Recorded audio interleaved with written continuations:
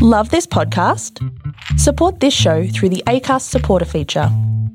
It's up to you how much you give, and there's no regular commitment. Just hit the link in the show description to support now.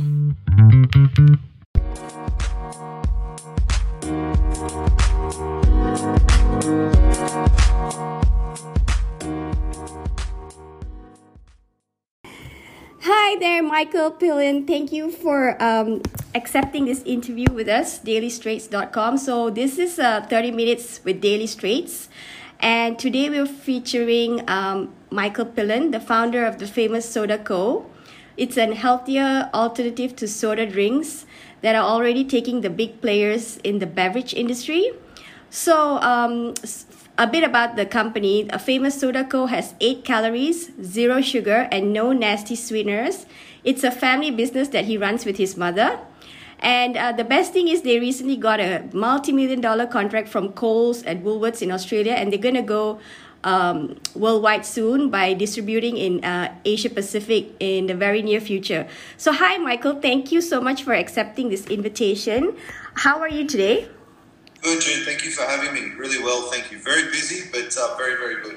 Great. Thank you for agreeing to be interviewed. So let's just start at the very core, at the very beginning of your brand. So how did your famous Soda Co. get its start? Like, what was the idea that sparked it? Yeah, we thought, my mother and I were looking for another project. We were previously, had a beverage brand in the alcohol space, which was very successful. And that had been acquired by an incoming party that wanted to acquire the business in the vineyard.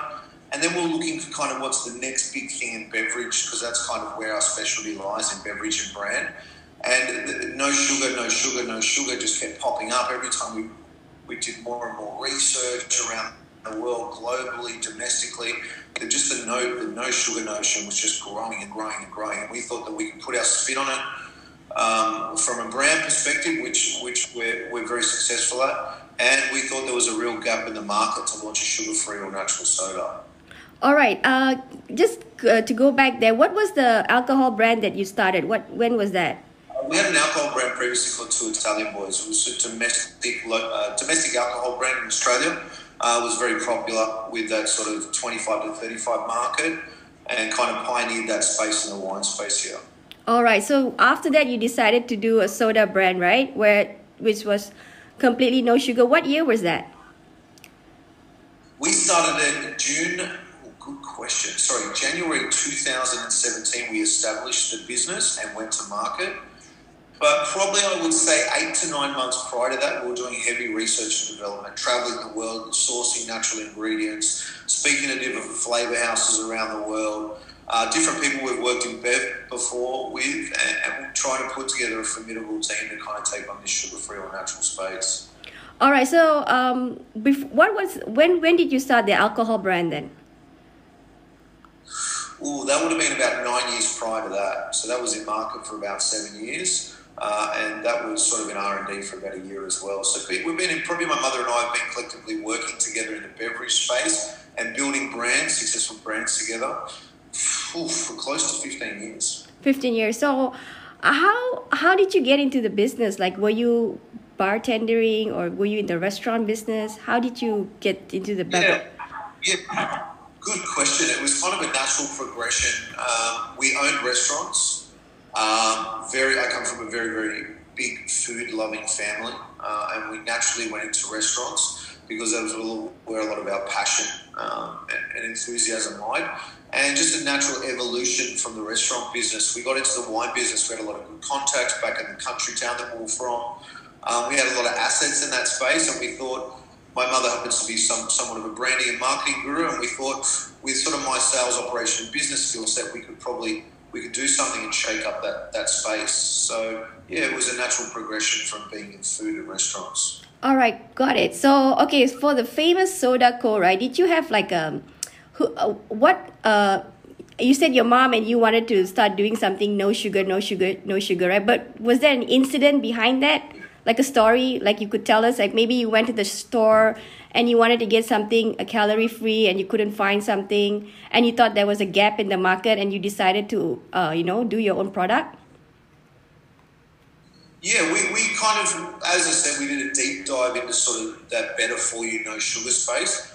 And then we thought, okay, well, kind of the best way is to probably take three leading brands globally, one here and probably two in other ports or overseas, and sort of see what they were doing and see if we could add value to that space. Because the most important thing is being first to market can be a very expensive exercise, but there was a couple of brands that had entered in that sugar-free space prior to us. And we thought just from a brand, beverage, product offering perspective, we could offer a lot better product to consumers, and we could add a lot of value to that space. And we thought this is the next space for us. And the better for you space was really, really, really trending, as you know, in retail. And we thought that was the way that we should enter because of our skill sets in beverage and all our assets. All right, got it. So this is probably a bit from idea to conceptualization where you went to market.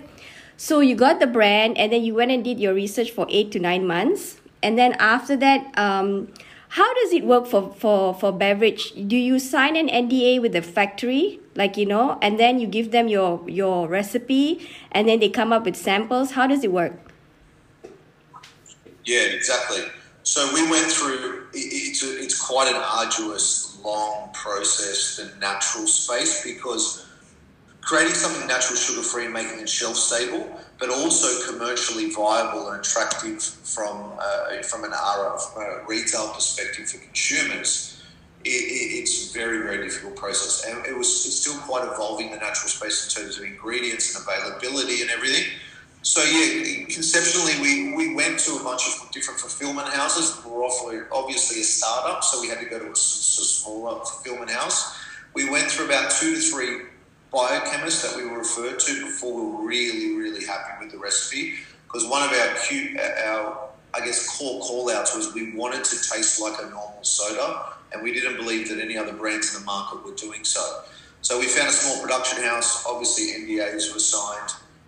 We obviously own our recipes, but yeah, we currently just contract manufacture and have fulfillment partners at different points of Australia.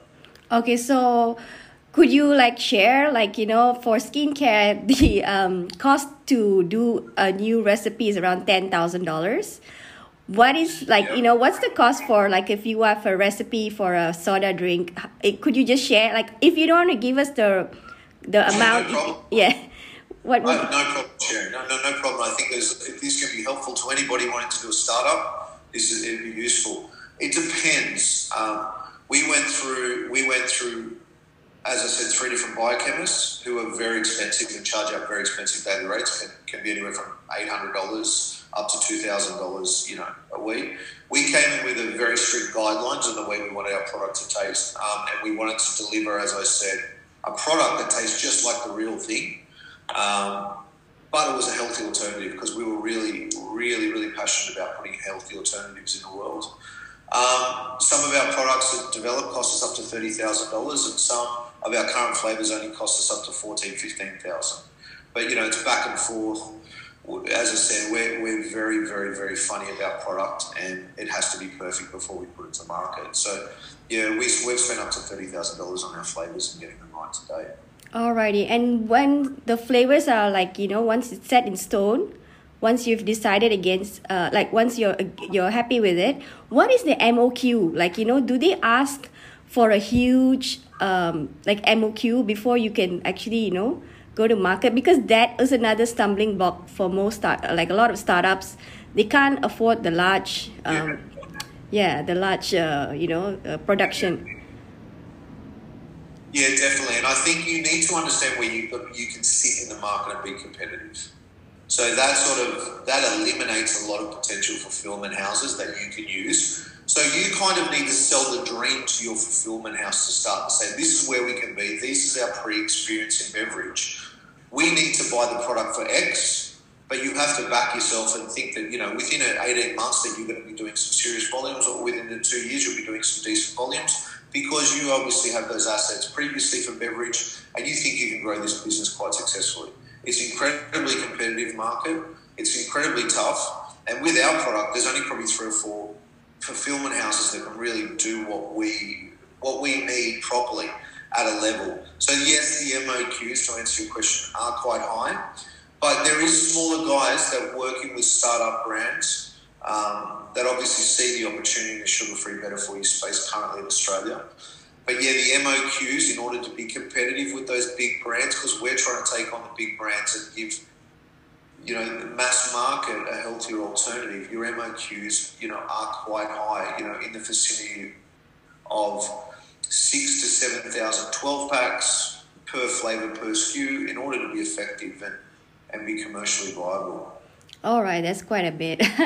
Well, when you did that, right? Because I think because I wanted to ask you this: did you have any doubts in your mind that you won't be able to sell those large quantities? Did you have, or because you had the experience of having a different brand before, you felt like, okay, this is doable? Like, how did you? Yeah, I think I'm very data driven and I'm a numbers person. So I really looked at the market and the landscape and I really did a deep dive into my competitors and saw what kind of numbers they were doing, saw their growth over the period in which they've been in the market. And I thought, yes, I was very confident in the fact that we were a better brand. We had a better brand offering, better product offering. And I was very confident we could compete with them. And I think it's very important to have confidence and back yourself. So, yeah, doubt's probably not something that doubt's not something that I probably have when I into this, or it's not something I allow myself to have because I do my research and I really understand my numbers before I get into a business. So that alleviates doubt, and that's just part of the risk management strategy that we put in place. All right, so you went with it and you decided to, All right, so coming to my next question. Are you the type of businessman who does a business plan, or are you the type who just dives in and then, think about numbers later? What is your take? Very much a businessman in the sense that we prepare marketing and branding strategy, sales strategy. Numbers are everything in business. Numbers are your Bible, and numbers are your guidelines, and numbers is what you live by. So doing your strategies, understanding your numbers, your outlay, your COGS, your operational costs and things of that nature is imperative to starting, because a lot of businesses early on those 18 months fail because they have cash flow issues or they're underfunded, under-resourced. So yeah, strategy and planning is incredibly important. Alrighty, got it. So now you have your brand. When you had your brand, right, the soda, the done deal, what did you do next? Like, how did you get the word out? Like, what kind of marketing did you do? Did you leverage on your old brands, or did you go all out Facebook marketing? How did you do it? Of influencers?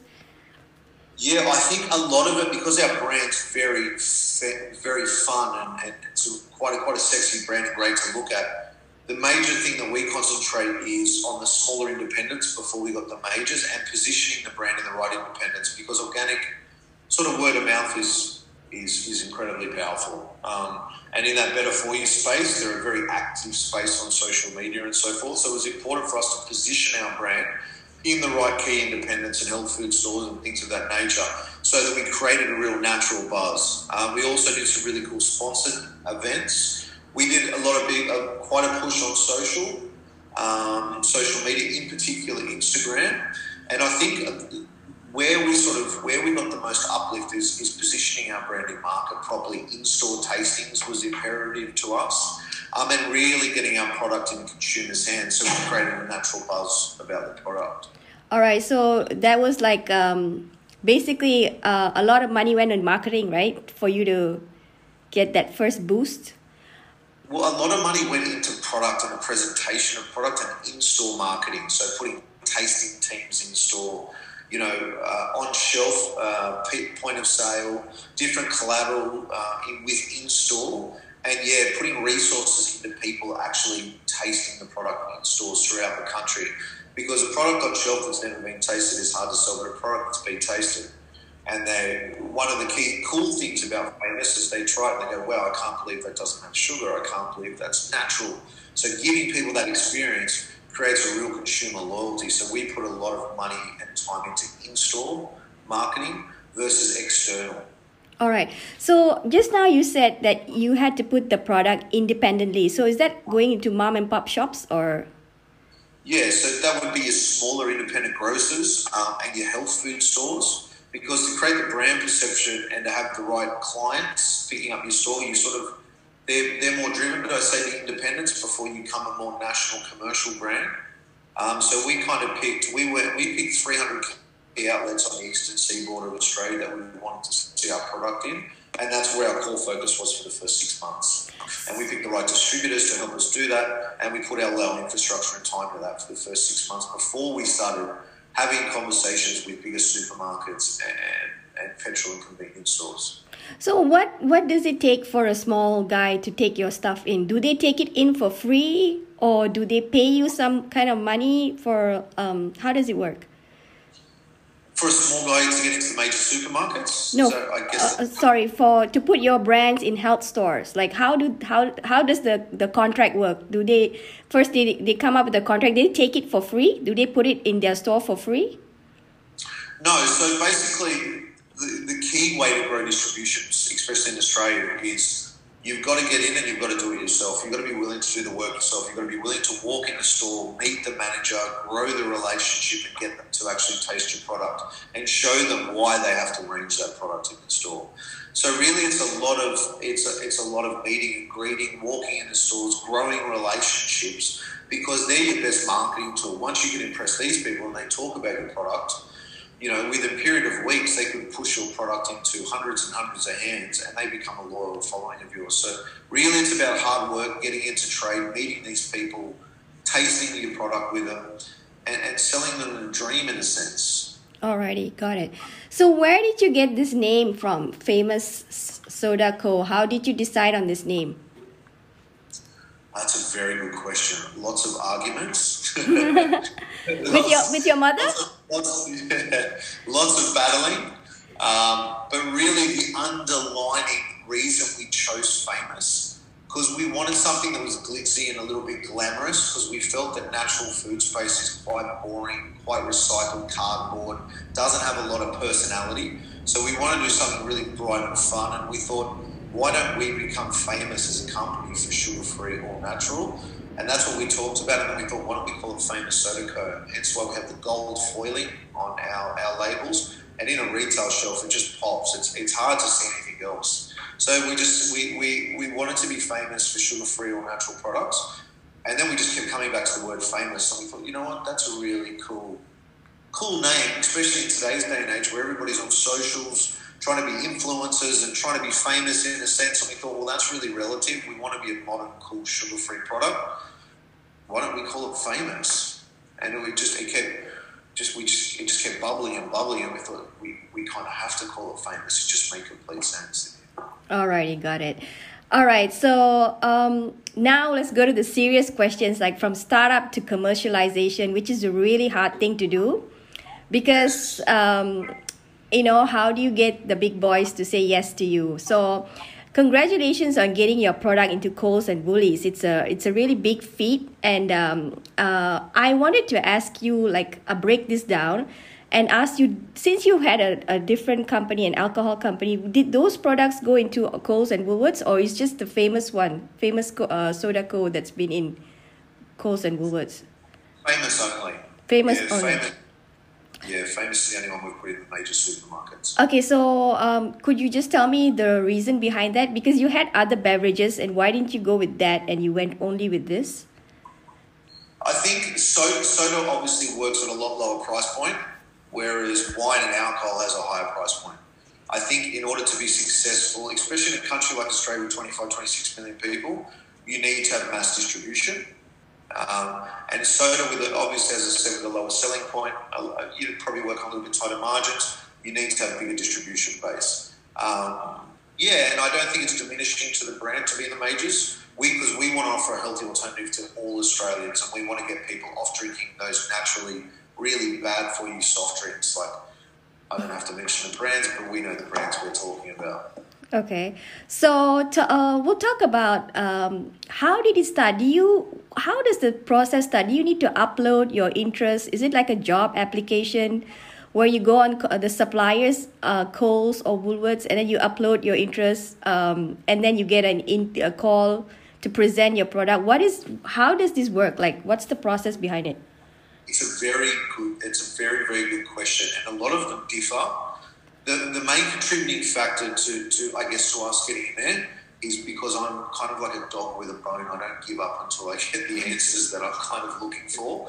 So eventually you just keep peeling away layers until you find out who's the category manager, who you need to speak to. When the range reviews are happening, you speak to colleagues in your industry that give you a few guidelines of who you should speak to. And then eventually you get interviews. Very hard to go in as an independent person with your product and convince them that they should put it on their shelves, even if you have great sales data and other channels and all that. So we did a lot of interviews ourselves and we realized, okay, they love our product. It's not, we don't really speak their language necessarily, but we know what they want. So we employed a third party that sort of handles the P&C supermarket channel, that really spoke the language, understands what they wanted in terms of a brand and an offering, in terms of marketing uplift in store, what their theories were and what their expectations were of a brand from a marketing spending and all that. Because the thing is, you only get really one shot at doing it properly. So I guess my biggest takeaway for anybody doing this was go and do a few interviews and a few meetings yourself to get a feel for it, and then probably look at a third-party agency that specialises in that channel. Most of them work on a commission-based structure, so there's no risk. And if they don't get it in terms of national ranging or a skewed ranging in certain stores, it's only a win-win if you actually sell the product in the store. So I would highly recommend looking at a third-party agency that specialises in that channel. So you did that, right? How do you find them? You just Google them out, or it's like people in the industry tell you? I went through a bunch. I went and met with a bunch of different people because we knew that was going to be the next step, the major channels. And then, funnily enough, the team that I currently use here, I was exhibiting at the Natural Food Expo, and he came across my stall and was blown away with our product and our offering. And he believed that this would potentially become one of the true success stories in the beverage industry in Australia, and he wanted it as part of his portfolio. He was just starting up. He just currently left Coles as a category manager himself. And we went on an 18-month journey before we started getting, national opportunities with these guys, and we stuck with each other, and we just kept knocking down those doors until we got one, and then it was a domino effect for us. We got one, and because we've got cans and bottles of different offerings, so one supermarket chain has the cans, one has the bottles, so it was kind of a domino effect, and everybody wanted to be part of the famous journey. So we've been very lucky. Yeah, you've been So you started with Coles, and then was it easier to get Woolies because you were in Coles? I think so. I think definitely. I think our cans currently are in Coles in 4-packs and in singles, and Woolworths have our bottles. So as I said, we kind of went after Coles with the cans, and then Woolworths currently range our bottles in our impulse fridging. So yeah, I think it was a little bit of a domino effect. They saw how successful we were being with Coles. The bottles were an attractive opportunity for them in their impulse fridges, and then they took those on nationally. All right. So could I just ask you, when the newspapers and the other media, they said that when they reported that you had a multi-million-dollar contract, right?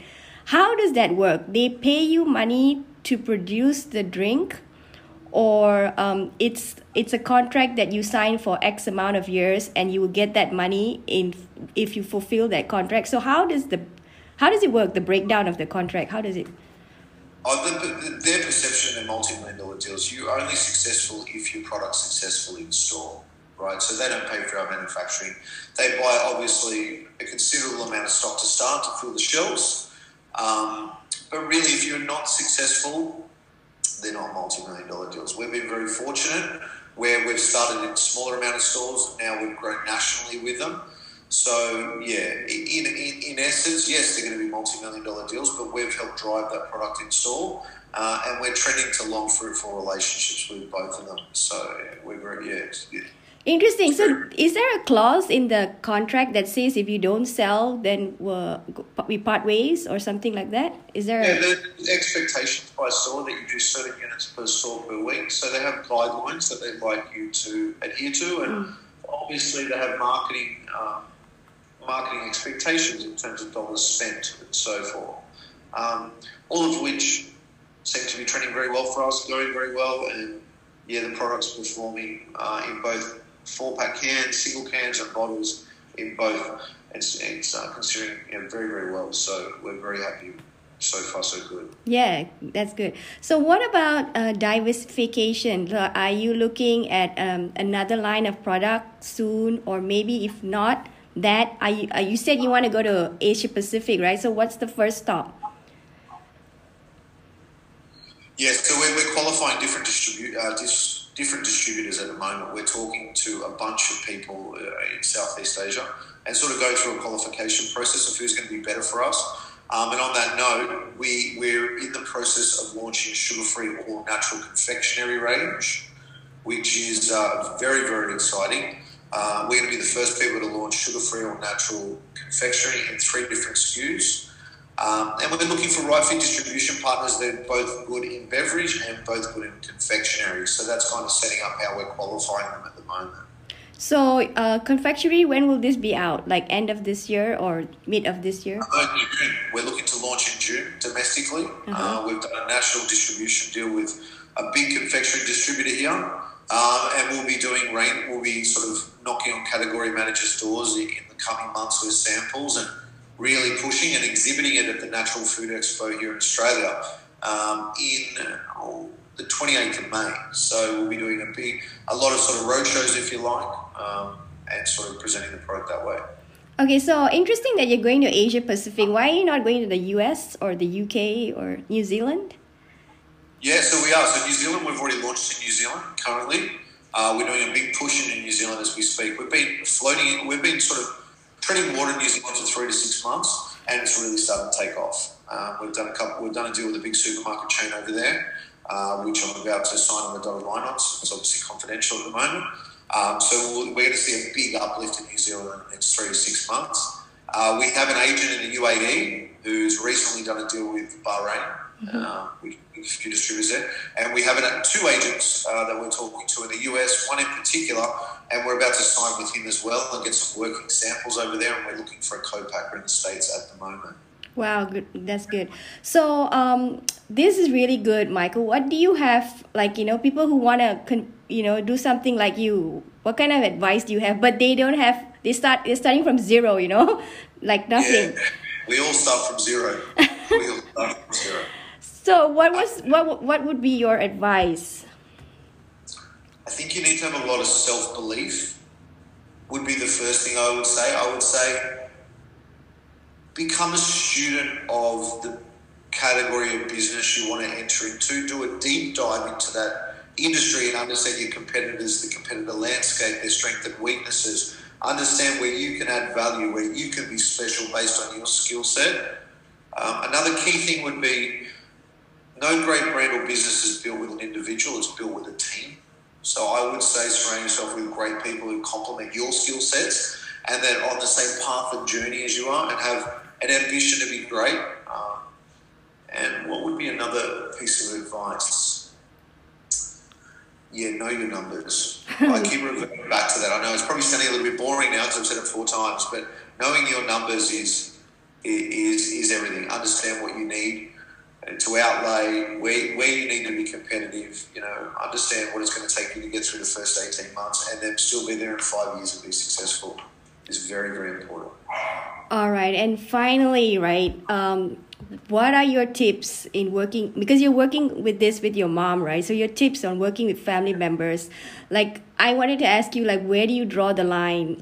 How do you stop business talk at home, or does it go on all the time for you? It's it's embedded in your relationship with your mother. How does it work? It's a very good question because a lot of people I think they enter into family businesses because you can trust them and it's easy and everything, but I'm very, very close to my mother, so our relationship is incredibly important to me and we've worked with each other for quite a period of time. I'm very fortunate that we both have different skill sets that we offer my business. She's brand marketing and kind of product, and I'm business operations and sales.